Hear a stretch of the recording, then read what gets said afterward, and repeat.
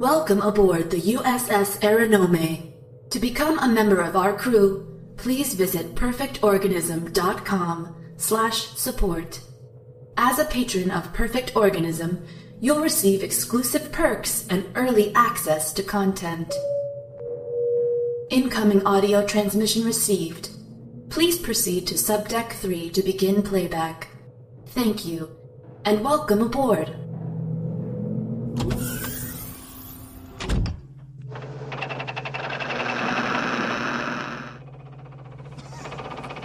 All right, sweethearts, what are you waiting for? Breakfast in bed? Another glorious day in the Corps.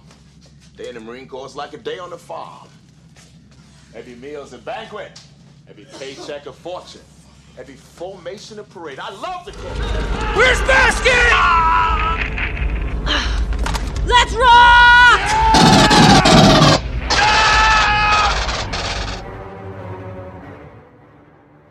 Welcome to Perfect Organism, the Alien Saga podcast. I'm your host, J.M. Prater, and today we have this is kind of another spotlight in fandom, and this is another entry into a series that we're doing where we wanted to talk to kind of larger players in certainly the Alien fandom, but fandom at large, just to kind of give back and say, hey, these are the people who make fandom what it is. And today, my guest is Bryant Dillon, who is, are you the founder of Fanbase Press? Co-founder, yeah. Co-founder, awesome. And today, I just kind of wanted to talk with you, and Brian and I met up briefly at the San Diego Comic-Con a couple weeks ago, and that was kind of unexpected. I knew that you were going to be there, but of course I was hanging out with Dane and Matt, of course. Right. Awesome guys. Cool. Of course, I've seen you in Building Better Worlds. I don't know if you were in the Weyland-Yutani Bulletin. I'm not on that group anymore. But I basically joined with you guys when you started building Gotcha. Better Worlds. Yeah. Yeah. So I've seen you around, and then I don't know why, but I think I did an interview for Fanbase Press. Yes. But not with you. No. It was through me. It was a while ago, but it was for one of our Alien Day celebrations content, and yeah, it was a written interview for that. That's right. one. That's right. Okay. But you guys were just getting the podcast started, and we were really big fans here at Fanbase Press of the podcast, so we wanted to make sure to highlight you guys during that content. Awesome, and that was great. Those Alien Days are really fun days. They are. So before we get into Fanbase Press, I just kind of want to know a little bit more about you and your kind of journey into the Alien series. We're a large community, but we're definitely not Star Wars or the Marvel communities. We're our own thing. So I'm curious kind of how this all happened for you. Well, I guess like many people, I caught the alien bug very early in life. I around 4th or 5th grade came across the old school Aliens video game, the arcade game at a local mall, and but yeah, I became fascinated with this video game and sort of badgered my parents into letting me watch the second movie, given that was what it was based on. So I started with the second movie and just blew my mind, began devouring the films. And funny enough, it actually ties into my work at Fanbase Press because comic books were something that, of course, I knew of them as a child, but I really got the bug for comic collecting and comic reading through the Alien franchise. I had exhausted what movies, I think there were 3 at the time, I could watch when I was in 4th or 5th grade. And one day someone, a peer of mine, came to the class and was like, "Look at these," and he pulled out some of the early Dark Horse Aliens comics. Oh, yeah. Yeah, if my memory is correct, he had like Aliens Colonial Marines #1, and I think there might have been something like Aliens Hive and Alien vs. Predator. That blew my mind. That was the first I ever got a whiff of it, but that drove me into the comic book shop in my hometown, and from there, I was always reading the Alien and Predator comics, but I also started diving into, the comic book medium in general. Coming around for a 709er. Terminal guidance locked in. Where's the damn beacon? Oh, I see it. So your first film was Aliens, right? Mm-hmm. Right. Like every one of us. I feel like that's like a lot of us out there. Yeah, and our parents introduce it to us, like many of us, Yep. which I think is such a great common memory to share with so many people in fandom. Like we all have those moments of our parents saying, "Hey, let's watch this," you know. So Aliens is your first film. Alien Right. is your second. And then how old were you when Alien 3 released? You know, I want to say that I don't know the specific age, but I think I was in fifth or sixth grade. It was shortly after, it wasn't like much longer after I had discovered the franchise, but somehow, I don't know how this happened. I missed it in theaters. And, Me too. But did you miss out on it as well? Yeah, and I was 16 at the time, and I was being raised very strictly Christian. So they're like, you can't see that movie. Sure. Yeah, not the most kosher movie in the world, but obviously I caught up with it. I remember Alien 3 was really specific for me because both the Dark Horse comic came out at a specific time and was my first actual comic book I owned, and also I remember, I want to say that the VHS or rental for Alien 3 got released around the holiday season, whether it was November or December. Yep, that's right. Okay, because I have a distinct memory of that one. Of my mother had put the fake sort of electronic candles in the windows, and she had these orange bulbs, and it added this real terror after the movie, because I remember walking through the hallways, which were usually white, but in the dark with the candle, the false candlelight, it very much looked like the sets of Alien 3, you know, where they're setting those candles down Keep there. blowing out them candles. Yeah. Yeah, and I remember it was definitely like playing, you know, the shadows were playing with my mind as I was going to bed after watching that one. But yeah, I loved Alien 3. I grew up not really even knowing that people had an issue with it. I sort of hit that later, I think, as I started getting into my teenage years, that, oh, some people don't like Alien 3. But definitely it was just another chapter in the series to me. I had a terrible dream in hypersleep, and I had to be sure what killed her. Anyway, I made a mistake. Possibly. And now I've made another mistake. Really? What's that? Fraternizing with a prisoner. Physical contact. It's against the rules, isn't it? Definitely. So I take it you did see Alien Resurrection in theaters. I did. Okay. I did have to have my father take me to see that. I think he was bored out of his mind, but I remember I think I was probably right under 17. I was probably like 15 or 16 and had to talk my dad into taking me. Yeah. We'll move on to the prequels in a minute, but in terms of the OT, I'll say original trilogy, because I don't feel like Resurrection's a part of that trilogy. It's certainly Ripley, but it's not the same Ripley, so it's 200 years later. A different character, do you have a favorite, or do you see the films as one story, or how does that work for you? You know, that's tough. I think Aliens is my favorite, but honestly, for me, the first three are so solid that I consider them just really one of the most complete, perfect trilogies out there. I don't really have any problems that major problems, I would say, with any of those films. I think thematically they work amazing. As much as a disaster behind the scenes as Alien 3 was, to me it's thematically such a perfect ending for the character, and sort of follows the tone of the universe established in the other two.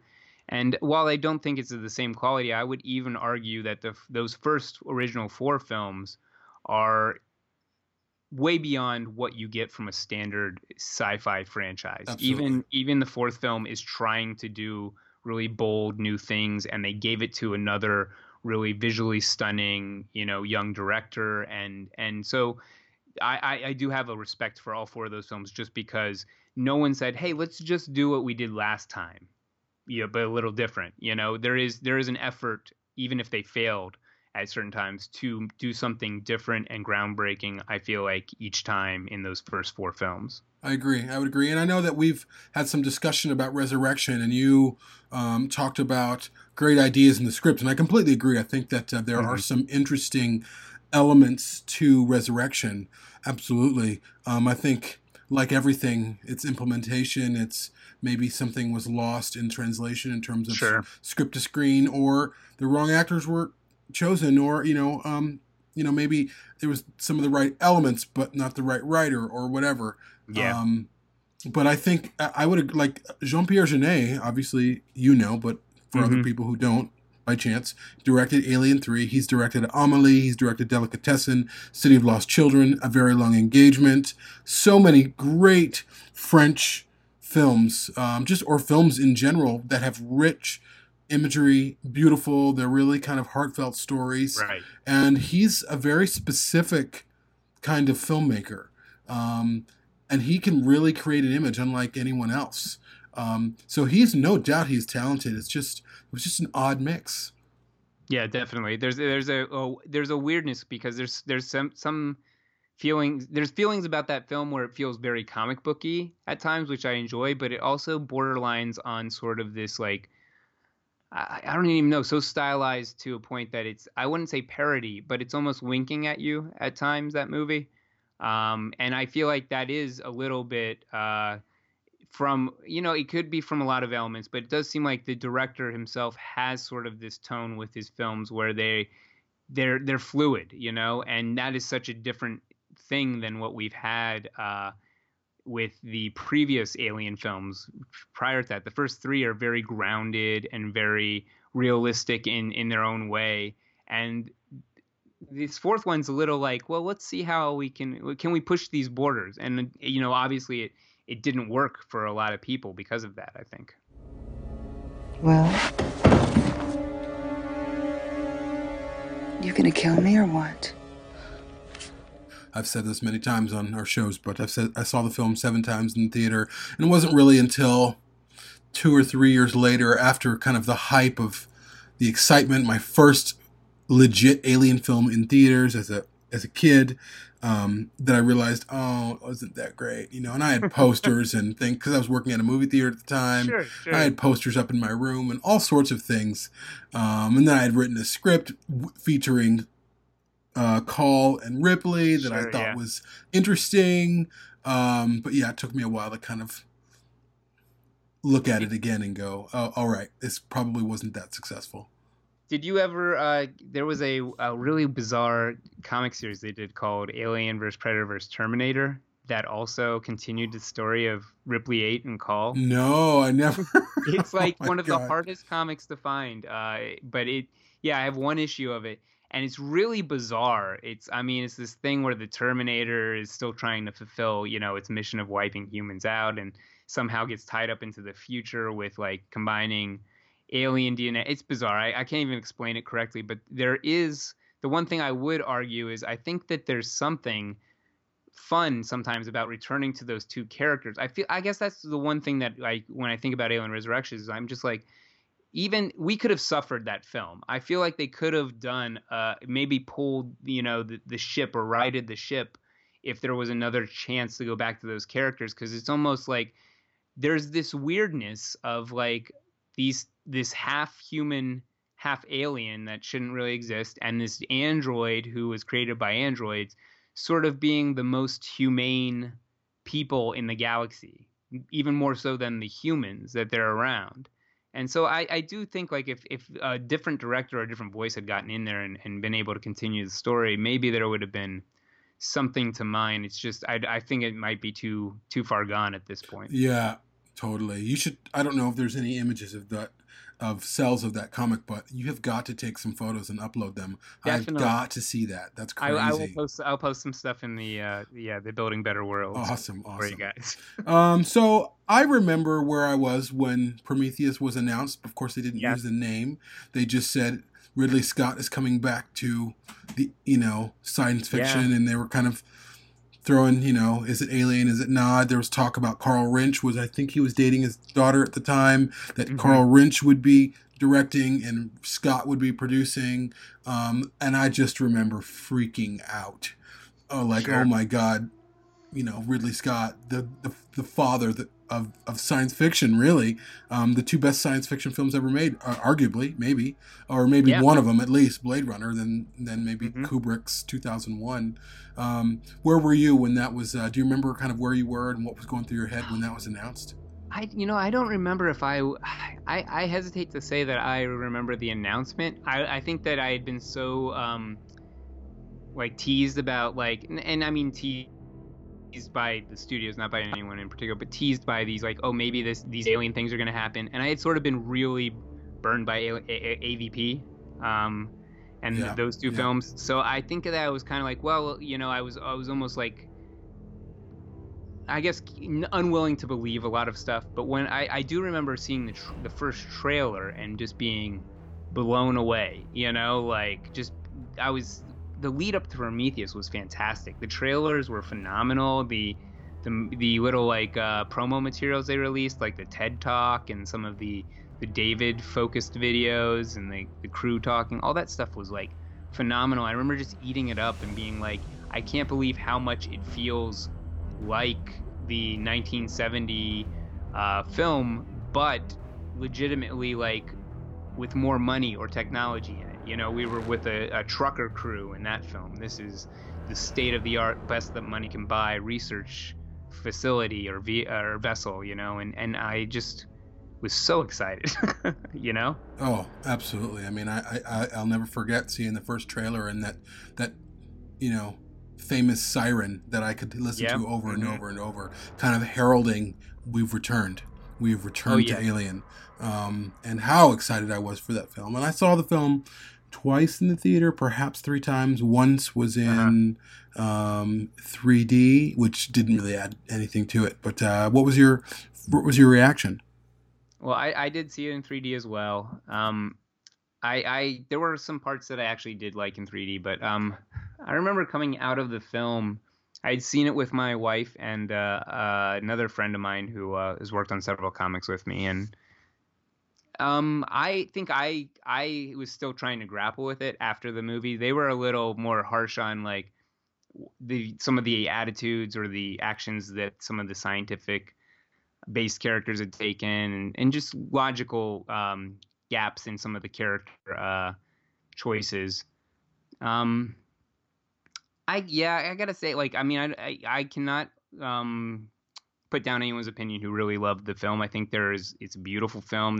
There is a lot to like. I own it. I watch it occasionally. Yeah, but I watched it last night myself. I'm very much like that too. But it reminds me of the way that I feel like I have to deal with a lot of franchises that I love going forward. And it feels like when we return to these franchises, whether it be Star Wars, whether it be the Jurassic Park franchise, whatever, I don't know if I'm more picky or if the care isn't applied in the same way that I feel like it was originally. But I feel like there is a haphazardness to making things connect in a logical way. And for me, I guess I might just be a continuity sort of fiend. But I feel like when you approach one of these projects, the first thing you have to do is look at where does it have to link up, and then make that work, And Prometheus has been a slow disappointment for me because of that, because I can enjoy a lot of things about it, but I continue to, the more I watch it, the more I go, this kind of doesn't fit what happened previously or what was established previously. And maybe, Scott hasn't finished his story, obviously, and maybe he would have gotten there, but there are some weird choices, or some choices that have left me a little bit in the cold, Totally. Yeah, I hear you. I'll echo most of what you said. I think there's some brilliant things. I love the engineers. I love the aesthetic decisions. I love that they kind of retreated a little bit from Giger. They kept sort of his architecture, but it wasn't quite as more mechanical than it was bio. I thought it was great. Again, unfortunately, the story was lacking. But you hit on a certain point that I'd like to discuss as we move to kind of the big hot ticket item, which is Alien Covenant. I also feel like as these franchises are re-engaged today, there is this need to kind of reconnect them, and I can understand that. I don't even mind a connection if they can do it well. if Sure, they can yeah. if they can do it. But I just don't mean like, oh hey, so for instance, it would be, say, in whatever Alien movie they released, and someone mentions the name Ripley, and some of the events that are happening are within the same timeline as the events in Alien or whatever, Alien 3. Sure. That's one thing. What I really have a trouble with is, for instance, with the original trilogy, yes, there might be some issues with Alien 3 in terms of some of the effects and the compositing. But largely it's a triumph of a film. Most of the people who don't like it just don't like what they did with the characters from Aliens. What I have a problem with, I think these days, as these new entries are made into these films that were started in the late 70s or the 80s, is number one, they aren't as good. And I feel like we're being made to settle in some ways. And so we're taking it like, oh, okay, well, this was great, or this part was good, as opposed to, well, that's never how it was. These films were amazing originally, and now they're not. But we're settling for them, and we're like, oh, we're trying to find something good in it. This was good in it, and that was good in it. But for me, that's not how I view films. I either like it or I don't. Certainly, like with Covenant, there's parts of Covenant that I really love, and I watch the first 45 minutes, hour, no problem. I'm kind of rambling on a bit because I have a larger point that I'm trying to make, and I feel like essentially we're settling. I think as audiences, we're settling. We're settling for these mass-produced re-engagements into old trilogies or films that were made 30-odd years ago, and they're not as good, and they're not as well made, and the continuity isn't as well thought of or figured out, and a lot of people are kind of settling for them, and I think it's harming the brand, and that's my problem with both Prometheus and Alien Covenant. I could see that. I don't know that I don't know that I entirely agree that we're settling. You know, I do think that there is not totally a monolithic voice out there. Like, I mean, Last Jedi and Force Awakens, to a degree, both would be examples of that, where I feel like, you know, it's not 100% like, oh, everyone just loves this film. I mean, certain films like Alien, Jurassic Park, Jaws, things, there's general films that almost everyone agrees universally, you know, that's a great film, it's going to be a classic, or it is already. It's what is really difficult to decipher is like I guess the question that you're asking to a degree is like are we settling? Are the films is our opinion of the film without outside influence? You know, I guess that's what I'm constantly asking myself in order to not go completely negative on things that are just new or challenge my pre-established understanding of a story or certain franchise. You know, I think everyone could do a little bit to walk that line and kind of make sure that they're keeping themselves open-minded. But that said, I think you have many valid points. I mean, there are things, you know, to focus on things like Prometheus and Alien Covenant. There are things here that are divisive. There are choices here that you can argue Ridley Scott's making bold choices. He's telling a story he wants to tell, and while I'm disappointed with the story. Some people are getting, you know, much more out of it. Now, maybe where I can go, like, I don't know if I would call it settling, is there seems to be a degree to what each one of us as a fan can accept in regards to like excusing or sort of wiping away the disbelief, you know. Every film has a little bit of that. You know, like Jurassic Park is so great that by the end of the film, you don't question that the T-Rex sneaks into the end and saves everyone from a Velociraptor. You don't go like, well, wait, how did he get in there? That he would have made a huge noise. You're so into the film, and the film is paid off in so many other ways that you're willing to accept that. And totally, yeah. I think, you know, for us, you know, us personally, us too, when it comes to Alien Covenant and Prometheus, I think we have all reached our limit. The film has done enough things repeatedly that it makes us hard to accept the things that it does right. It outweighs it. And I feel like there are fans out there that I don't know that they're settling, but what they're able to do is they got enough out of the story being told that they were able to kind of look past some of those flaws or failures that we see. I guess that's what I would say. I don't know. Yeah, no, that makes sense. In fact, I think actually you're using a better term than I should. I think settling is a little bit of an unfair term. I should say accepting. And I think what I'm trying to say, or what I feel when I engage films, is much like, if a film is great, we'll look past certain things. If by the end of it we're like, holy shit, that was awesome. Now maybe this didn't make sense, and maybe when we go back and we'll watch it again, we're like, oh yeah, that's kind of weird. Like, for instance, I love The Last Jedi. I love it. It feels like Star Wars to me.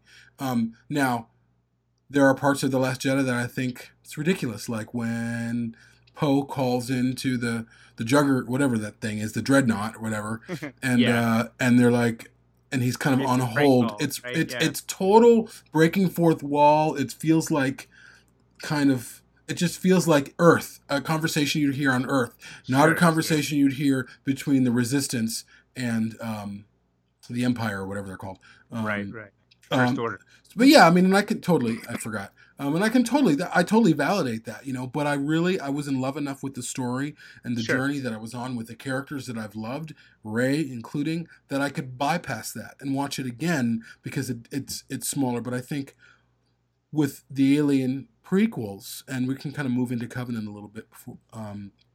With the Alien prequels, there's more that I can't accept as opposed to more that I can, and what I can't accept outweighs, what I can. And I like, for instance, with Prometheus, like I hadn't seen Prometheus in probably at least a year or two, perhaps.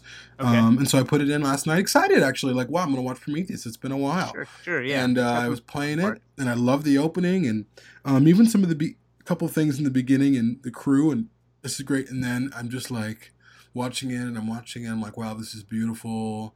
Wow, this dialogue is awful. Wow, this acting is bad in these spots. Wow, this doesn't make sense. Wow, this, and by the end of it, I was texting some of the Perfect Organism people, and I was like, well, the dialogue is still shit.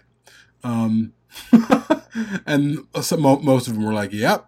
And it's sad. It's hard to kind of, it's difficult to be in a position where you really want to love something and you can't. Sure. And some people can force themselves to. I'm not that type of a person. So I suppose I want to be in a position, and I think we all do, where we want to be able to have such a dynamic enough story and dynamic enough characters where we can accept the flaws. And I don't think Alien is in that place right now. Go ahead.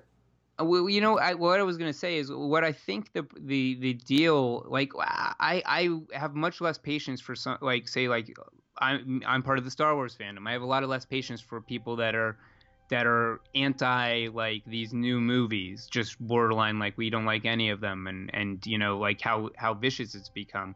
One thing that I will at least grant to the Alien fandom is we're in this sort of somewhat semi-unique situation where we don't have any additional films out there beyond there's not, like, with almost every other franchise, they're doing more than just the main through line of films, like when we're looking at Marvel or DC or Star Wars or even Star Trek, which branches off into TV and stuff, there are options essentially. If you don't like the Star Wars here, you can go over and maybe you'll like the Star Wars over here. With the Alien franchise, I think one of the things that we really struggle with is this, I don't know if it's confirmed, but it seems to be pretty prevalent that Ridley Scott has kind of said, like, hey, I'm telling this story and I don't want anyone else telling other stories at the same time. I don't want anyone playing in the sandbox. And that is somewhat unfortunate, given that this is not that they need to explode it, but this is totally a franchise that could be some kind of cinematic universe. There could be multiple stories. There could be standalone stories. There could be different timelines. You know, we have films bouncing around 50 years to 200 years. You know, like, I mean, there's a lot to play with here, and none of it's being played with. And none of it's being played with except these Scott films, and they're doing something that is always going to be a risk, which is I don't even know if I would call it retconning, but they're definitely like messing with the DNA of the universe. They're playing with the origin of the xenomorph. They're rewriting stuff about the engineers to a degree, or what we thought of the engineers, you know, given the findings in the first film. So yeah. That's bold stuff. It's impressive in one way to be like, well, they're trying something new, but it's also like, well, you're also messing with the heart of this whole thing, you know? Yeah, it's a danger zone. It's iconic set pieces essentially within fandom or within the universe of Alien, where, you know, that moment when Kane sees the jockey, we're all like, what is that? And that should have been enough. And it's a bold move on Scott's part to say, well, let's talk about that. What is that thing? Let's explore it. Let's create it. And that's a divisive thing to do. You're either going to succeed or you're not. Right. I love the engineer aesthetic. I do. I think it's iconic and terrifying and beautiful, but I don't know if it should be the jockey. I love them for what they are.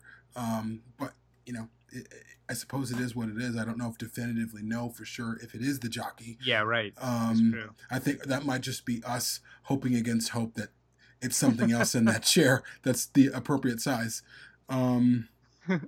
Yeah, that's unfortunate. I think you're right. I think we are just hoping against hope, because I do think like those are some of the small details that I think, as you see what Scott wants to tell, he's sort of bored by the xenomorph, as many people have pointed out, and he's said himself, and he's very interested in this AI David aspect. But it is sad to some degree, because, well, there's plenty of stories that could be being told that don't have to mess with the origin of the xenomorph, but still exist in this universe, you know? Completely, absolutely. So let's move on to Covenant.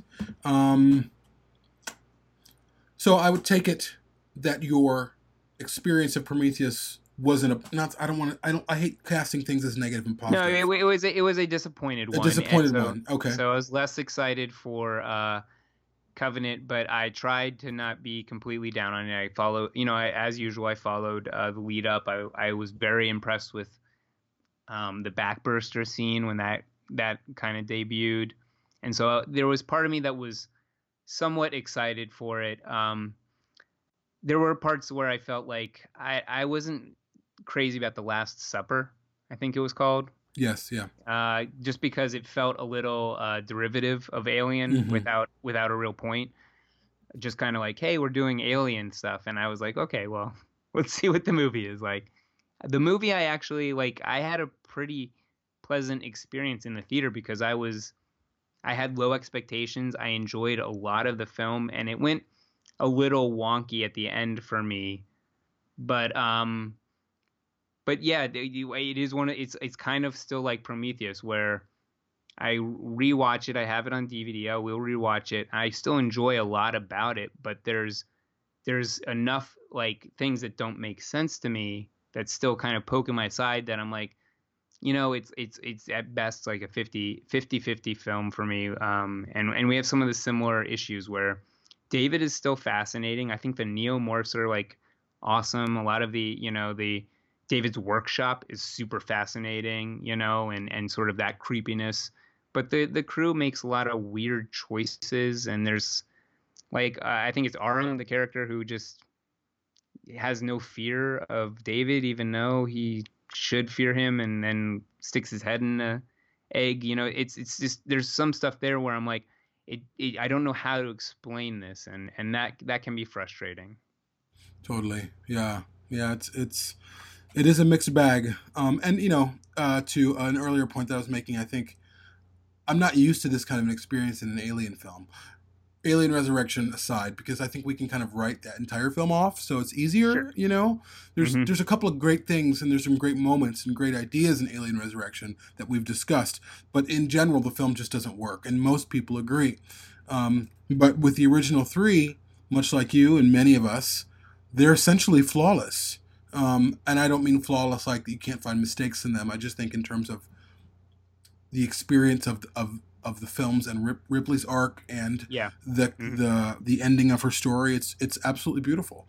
And the prequels are frustrating for me because it's not an even experience, and I don't experience movies that way. I don't experience movies where I'm like, oh well, yeah, this was great, but I just, it's frustrating for me to even kind of talk about. I would rather not talk about it. Not because I'm afraid to talk about it, just then it gets kind of into a divisive territory where then you're talking about things that maybe someone loves, but it's not personal. But then at the same time, in fandom, as you very well experience, there's a sense of ownership that we have to these properties. Even though they're not our intellectual properties, we've grown up with them. They've been by our side. We have maybe some figures. The films are on repeat. We're always talking about it. We're always experiencing them. So we own a part of this. And we have some financial stake in it as well. I mean, we've paid for these films. We buy them on DVD. We buy the licensed figures. There is financial stake in it as well. So we are almost like shareholders. Not to say that you need to do everything as shareholders, because oftentimes shareholders are wrong or they don't know. But it makes it a little bit personal when something you love comes up and they release another entry into it, and it's just not up to par.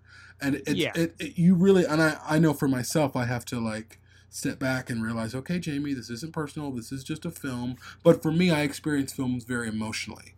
I relate most of the films that I love. I relate to on an emotional, psychological level. That's what I do with Alien. Alien for me isn't about the Xenos, even though they're cool, or the guns, or the kicking ass with the Marines. In terms of Alien Covenant, what's your kind of debrief on that internally for yourself? Well, I like a lot of Alien Covenant, and I do like to hear people. I'm a fan who I like to hear what people liked about a film to at least kind of get an idea of maybe a way that maybe I have been misinterpreting or looking the wrong way at something, or maybe need to look at it a different way to enjoy it. Covenant, there's a lot that I do really enjoy about it. I would say the thing that you were kind of expressing earlier about being sort of frustrated by the unevenness, it kind of comes from Ridley Scott, because he is a talented storyteller. He helped define the sci-fi and the space genre, throughout the 70s and 80s, and has him returning to it. He, even if I say he's lost a little bit here and there, he still is incredibly talented. And there are scenes in both Prometheus and Alien Covenant that I would say are, so powerful that they were worth, to a degree, having whatever film contain them released. So while I'm not crazy about the idea going forward of continuing the direction that we're heading, because I do feel I feel a little cold about I don't know what we're learning by setting up essentially fairly nice or innocent characters to kind of be knocked off by David as sort of revenge for being created. I don't know how far we need to go with that unless something new is introduced. But I would love if if there was another film to at least allow him to wrap up his story and maybe get some actual specifics. They don't need to be laid out in a boring fashion, but some specifics about what is being said here. We're still in this weird place of did David create the alien, or did David find a design that previously existed and then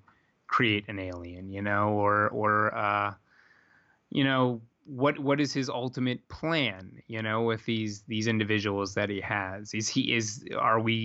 We have this hint about the Queen Alien. Is that going to happen? So I mean, if they don't do that, I would say that my debriefing would be they got to kind of wipe the deck. I know we're changing hands right now with Fox sort of going away, I guess, and the assets passing on to Disney. So as much as I would hate it to a certain degree because it would be divisive again, there's another part of me that goes, hey, maybe they need to do exactly what they did with Star Wars, and they need to get a group of passionate individuals that are going to be a story group or like a team that's completely focused on where the Alien franchise goes from here. And they decide, hey, these things are canon, these aren't, and this is where we're going from, so yeah, who knows? Yeah. And I have faith that Disney,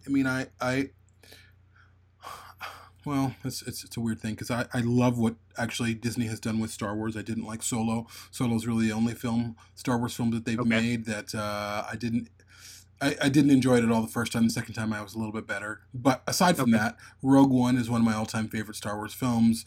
I loved The Force Awakens despite its derivative quality. There was enough there that was new that I could accept being so derived.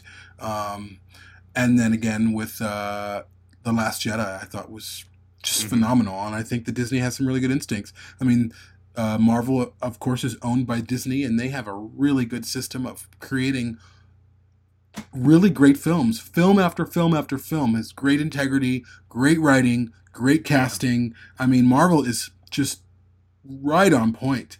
And so I'm comfortable with Alien being in the hands, at least if Fox remains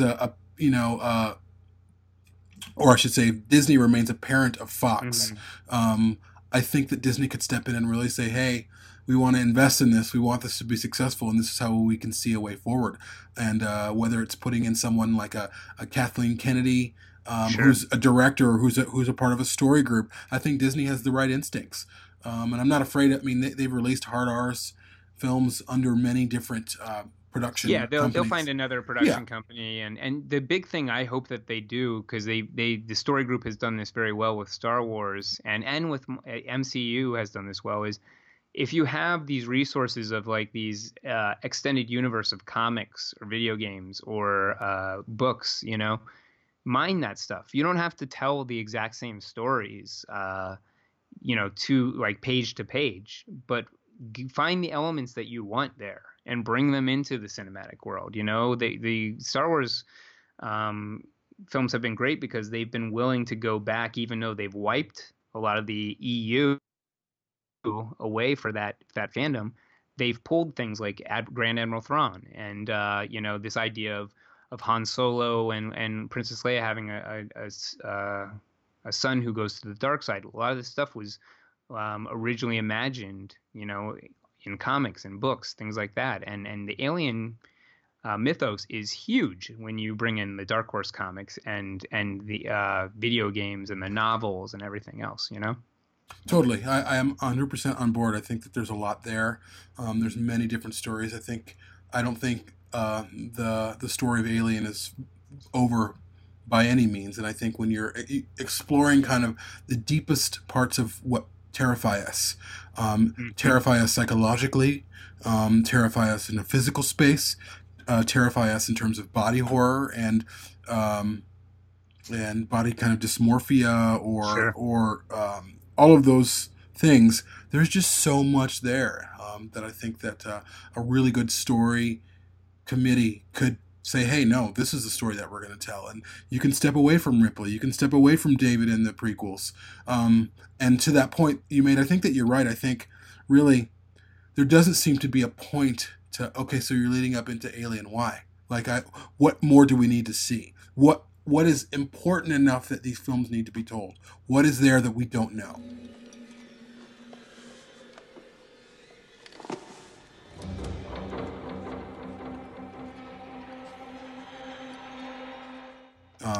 My fear is that it's that David planned everything. Yeah, that David sent the Nostromo to LV-426 or put Ash on board or something, and I just hope that's not the case. Yeah, me neither. But this is kind of a segue. I want to get back to Alien right at the end, just to kind of ask you what your hopes are for the future. But before we do that, I want to talk about Fanbase Press and kind of tell me what you guys are about. Well, we say that we are about celebrating fandoms and creating new ones. We're sort of a unique entity to some degree in geekdom. We are first and foremost, we are an independent comic book publisher. We've released about 8 titles at this point, mostly comics and graphic novels. We've dabbled a little bit into things like horror poetry. We do have a geeky cross-stitch book coming out later this year. We've been working on an audio drama as well. But the other side to the company, the celebrating fandoms part of the company, is really a geek culture website where we foster a geeky community where, much like we were talking about previously, everyone is welcome. All fandoms are welcome. It's a positive place to celebrate being geeky or passionate about these things. And we do that by offering daily reviews of comics, movies, books, things like that. We do interviews with creators of all statuses, from small indie creators who are just starting on maybe their first comic or their first film to celebrities that you would know the names of instantaneously. We also have a podcast network that has 4 podcasts that focus on various avenues of pop culture and discussion. And we do a lot of event appearances. We go out to conventions, and we have a presence on con floors. We also host panels and produce content for those conventions that usually examines pop culture or indie creating. And we'll also go just cover events that we're not exhibiting at. So we might go to something like say Star Wars Celebration, or maybe a red carpet event at the Paley Center that's honoring something new and breaking in TV. But events like those we'll go and cover and get interviews and photos and write up event coverage so that those who can't make it can check it out as well. In relation to what you guys do, it's essentially multimedia. I mean, you're doing comics, you have a podcast network, and you have a physical presence as well.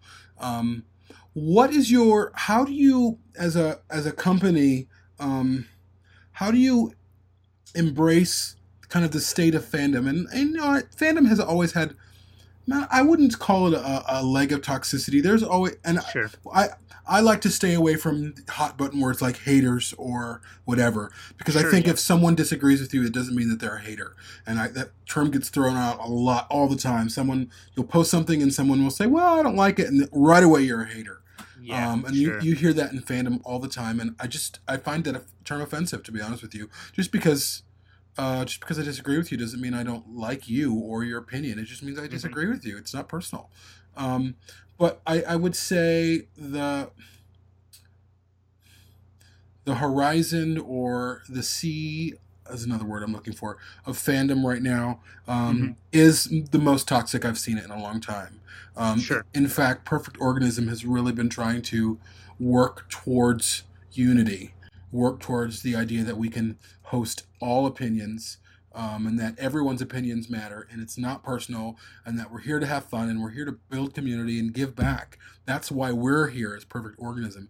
And I'm curious, how do you guys kind of navigate what's going on in fandom, especially as you see in Star Wars, even in the alien fandom, there's some major toxicity going on as well.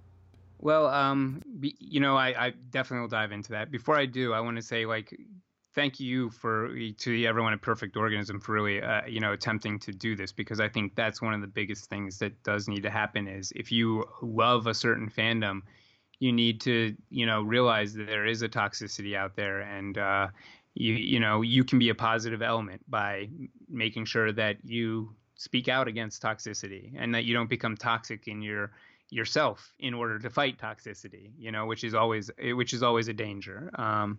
But I listen to the podcast. I'm on, as you said, Building Better Worlds, and I find this to be a very welcoming community. I don't feel like there's any support or tolerance of aggressive or derogatory behavior. And even when you speak on the podcast, any of you, about your opinions, I never feel that anyone on the podcast is unwilling to hear someone else's opinion,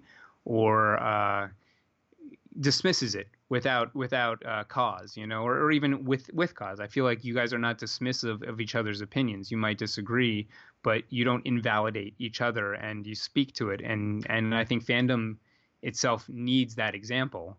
To our end, Fanbase Press is trying to do the same thing by providing that kind of example. The way that we look at it is, there are certain things that sometimes you do have to make bigger changes. We originally started out 8 years ago as Fanboy Comics, and there was a period around 2015 where we decided to rebrand to Fanbase Press, and part of that was because not only was Fanboy itself being turned into a sort of it was getting a derogatory feeling around it or meaning. There were also certain things that I, as a fellow creator and as someone who was co-founder of Fanbase Press, was having my eyes open to. We had a lot of female staff members and contributors, and there were times that they felt that they were less a part of Fanboy Comics because it was Fanboy Comics. I thought it was a very inclusionary thing, that it wasn't completely gendered, but I was looking through my own point of view, and there were many other reasons we dropped the comics point as well as we move forward. But I think just like elements like that are important. Taking stock of things that you maybe are not considering as you go forward, and just reevaluating, like, hey, am I seeing this only through my point of view? For Fanbase Press, the way that we really approach everything is we obviously do reviews, we talk on the podcast and are critical, but we don't see fandom as a toxic place. We don't tolerate any kind of racism or sexism. But if you have a differing opinion, that of course is allowed. And the way that we sort of speak to our contributors about it, whether they're doing reviews or examining fandom, writing about fandom itself, we're looking to be a positive voice. It doesn't mean you can never be critical, but there's a difference between a review that has, say, constructive criticism in it versus many reviews that you find online where it almost feels like they're trying to get points for being the wittiest, comment or the biggest slam on the project or whatever it might be. I think it's just having that respect that no matter what, someone was creating these things and they weren't trying to do a bad job. They wanted to make it work, whether their idea aligned with you or not. We as fans have to be understanding of that. Absolutely. I think that there's certainly, aside from an element of toxicity, there's also a large element of a takedown culture. So it's not only, I don't like this, it's not good, I want to destroy it. Right. And that is worse, I think, than the elements of toxicity. And much like you, we move away from all that. It's not anything that we want to be a part of. But we also feel like we need to address it.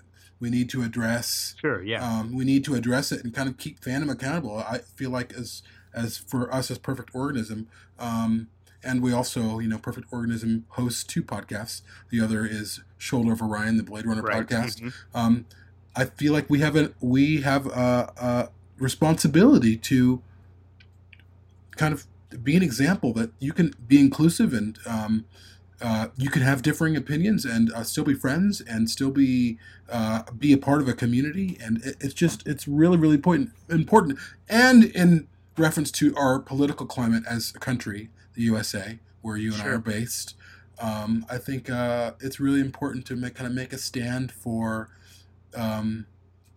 being inclusive, being kind, and unification. I think those are really they're simple ideas, but right now they're revolutionary ideas.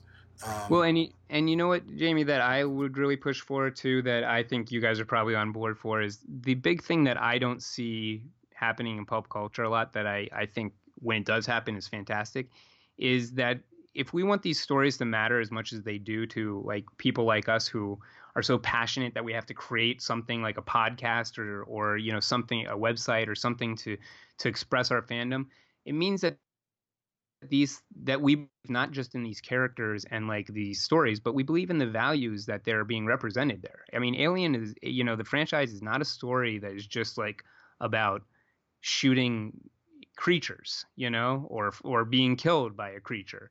There are, like, when you look at the character of Ripley or any of the characters that we embrace from these movies, there are definitive values of like taking care of those who are weaker, being a good person just because it's the right thing to do, doing the right thing, like there are even more, I would say, detailed, themes to get into, like the corporatization aspects of the Alien franchise. But there is just a legitimate, like, hey, like if we all love the character of Ellen Ripley, wouldn't we want to like kind of act the way that we see her acting to other people? Absolutely. Let me in terms of fan base press, you use the term we. Can you talk about the setup of it? Like, who is we? And as you answer, I'm also curious, you've talked about releasing comic books, doing an audio drama. Do you guys have an income? How does that, what's the inner workings like? Well, we most of us at the company. I guess I'll start there. Like the company is co-founded by myself and my wife. She also operates as our editor-in-chief. So basically, any review or published piece on the website is going through her for editorial review and direction. We do also have an editorials manager that works closely with Barbara, who is my wife. The editorials manager is Michelle Brittany, and she manages the majority of our editorial content. We do a lot of editorials on either current occurrences in pop culture, whether it be like, say, the release of the latest Game of Thrones season, or a movie that's coming up, or say it's a 10th or 20th or 30th anniversary of some sort of beloved property. Michelle Brittany handles the majority of that, and also helps us with coverage at events like San Diego Comic-Con, which we were just at. From there down, we have a number of contributors that are around the world. They all volunteer their time. If we get a opportunity to review or cover something, it's usually extended to these individuals, and someone will either volunteer for it or be assigned to it, and they complete the work and bring it back for us to add to the website or wherever it may go, whether it's an article or podcast, whatever it may be. In regards to how it works on a financial end, we are very open that we all have, for the most part, day jobs. This is something that we do out of sort of a creative need and totally. A love, for it. We do go to conventions, and we do sell our comics online. So it's not something where we aren't bringing in anything, because we are definitely selling these comics and other merchandise associated with them. But it's something where everything is creator owned, and we are splitting it with those creators behind each project. Most projects have a different creative team for each one. So, it's not something where it's like we are at the point where we're like, okay, well, we can totally put the 100% focus on the publishing company right now. But every year, Fanbase Press does continue to grow, and we continue to be more and more involved with it. That's awesome. And what would you say is the biggest thing you're working on right now?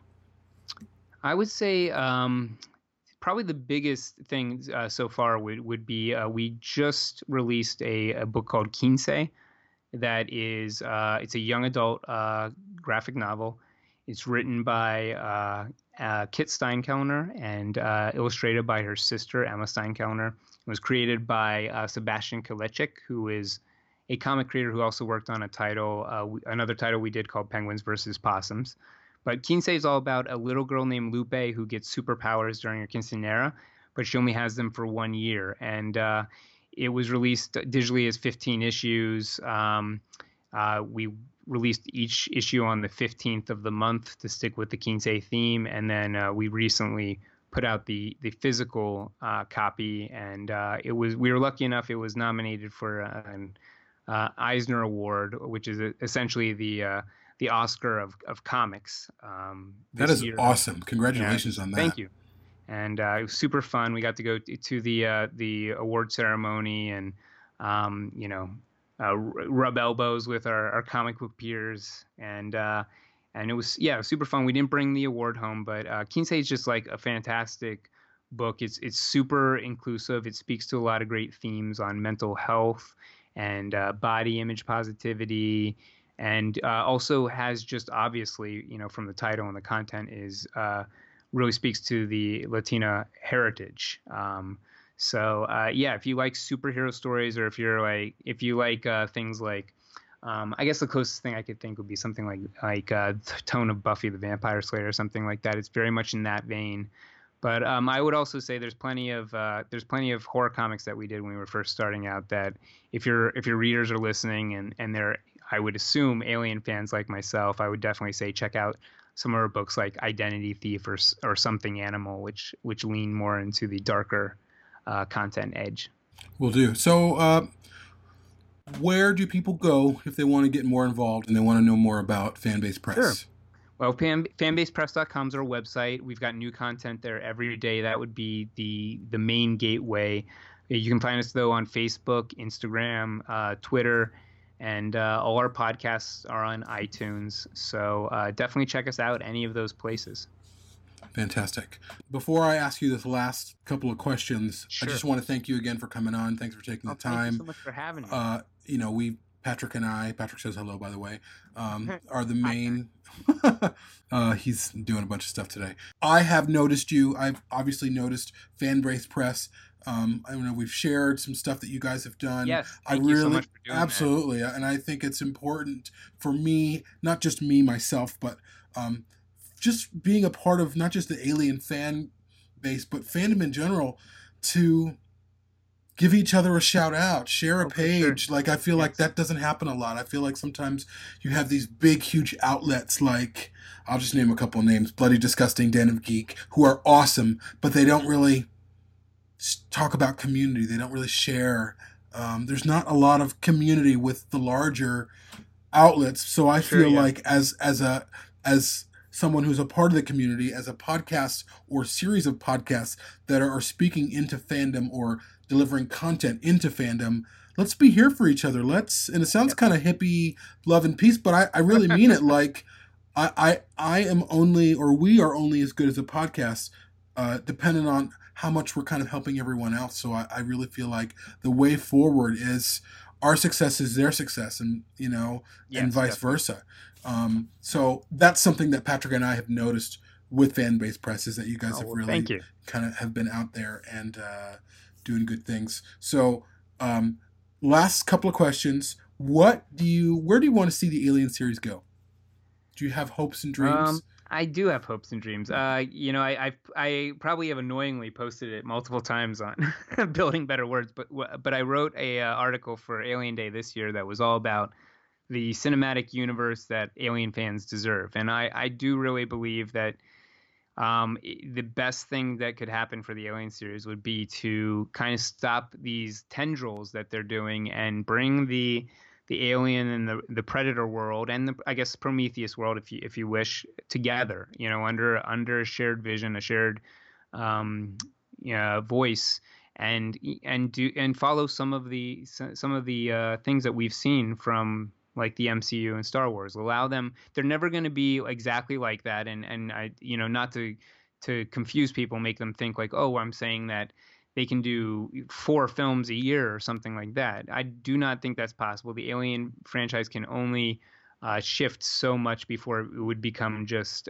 somewhat unrecognizable. But when you look at the comics and stuff, there are ways to tell a horror story. There are ways to tell an action story. There are ways to tell something that is really weird on the edge versus something that, is very reminiscent of what's come before. So, I would love to see them restart that process, and I would also love to get a a decent, and I hate to say this because I'm sure there's people that love those films, but I would love to have a Alien vs. Predator film that honors the original comic that was produced. I feel like the Alien vs. Predator is something that if you don't know the original comic, you very much can think of it as nothing more than like a Freddy versus Jason type of monster, like slam the action figures together kind of thing.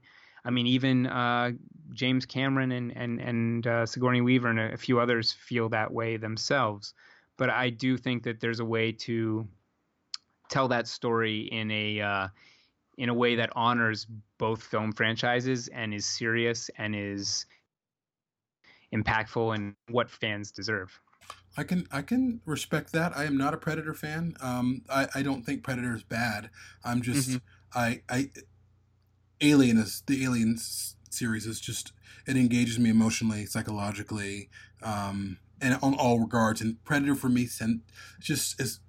my experience, it just tends to be, oh, let's kill it, or it's gonna kill it, but sure, I have seen, I've been exposed to the comics, and I've heard from really good friends saying very similar things that you are, that there's a worthy story there if they were to take it seriously. So that would be interesting. Well, there's sort of an interesting, and I don't want to go too long on this, but there's an interesting, I think, if people are on the edge, there's an interesting concept to consider about how the alien could be sort of this sacred, integral part to the predator's lifestyle, but not in such a sort of like ham-fisted way as we saw in some of the films, almost akin to like what you would actually see with actual Native American cultures, and like akin to like the buffalo or something like that, that these two species are intertwined in a way that maybe humans are unaware. But that's where I would kind of go if anyone is looking to explore that further. Okay. Last question. Give me a moment from one of the Alien films that sticks with you that you think about, and or a line or whatever, something that's like, this is what these films are, or this story means to me. I would have to say that the moment there is, it's the moment in Alien 3 where Ripley shuts the, I guess it's the gated door between her and the Bishop 2 character, and says no. And it's Sigourney Weaver delivers this line in such a powerful way for me, because I feel like you feel every bit of Ripley's exhaustion and her path and the desire to trust the devil, essentially. The devil's saying, here, all you have to do is take my hand and everything will be all right. And Ripley is a character of integrity and of heroism. But what is great is it's not depicted as badass, and it's not depicted as easy. Her heroism is a burden, and it is difficult every step of the way. And I think that's for me, that scene there, the ending of Alien 3 is an emotional high that few films ever get to. I feel such sorrow and elation for what that film delivers in the last moments, especially for Sigourney Weaver and the character of Ripley. And I think it's all defined in that choice that's made right there to shut the door and accept that she's going to have to kill herself to make sure the right thing is done. Yeah, that is a powerful scene. Alien 3 is my favorite of the trilogy. And it's hard for me to watch, and I am so emotionally invested in Ripley, and I will always be until I die. I can't barely watch that scene knowing that my space mom is leaving. Yeah. It sounds kind of corny, but really, that's how important character is to me. That's the kind of character I want, and when I say that, I'm not saying I always want a Ripley in a film. I'm saying that's how deeply I want to care for characters, and that's what I look for in Alien films. So you have me there. I wouldn't call it a favorite moment, but it's certainly one of the most emotional moments for me in the series. Awesome. Well, my friend, thank you so much for coming on. Oh, Thanks for talking. So everyone knows where to go to find out more about Fanbase Press, which is fanbasepress.com. And I would love to have you on again for when the Alien 3 comic releases. We're gonna have a round the table. William Gibson one. Yeah, Excellent. That would be fantastic. Okay, I would let's do love it. to do that. Okay, but just keep up the great work here, guys. Everything you. is awesome, and I love Perfect Organism. Thank you, sir. Ripley, think of all we could learn from it. It's the chance of a lifetime. You must let me have it. It's a magnificent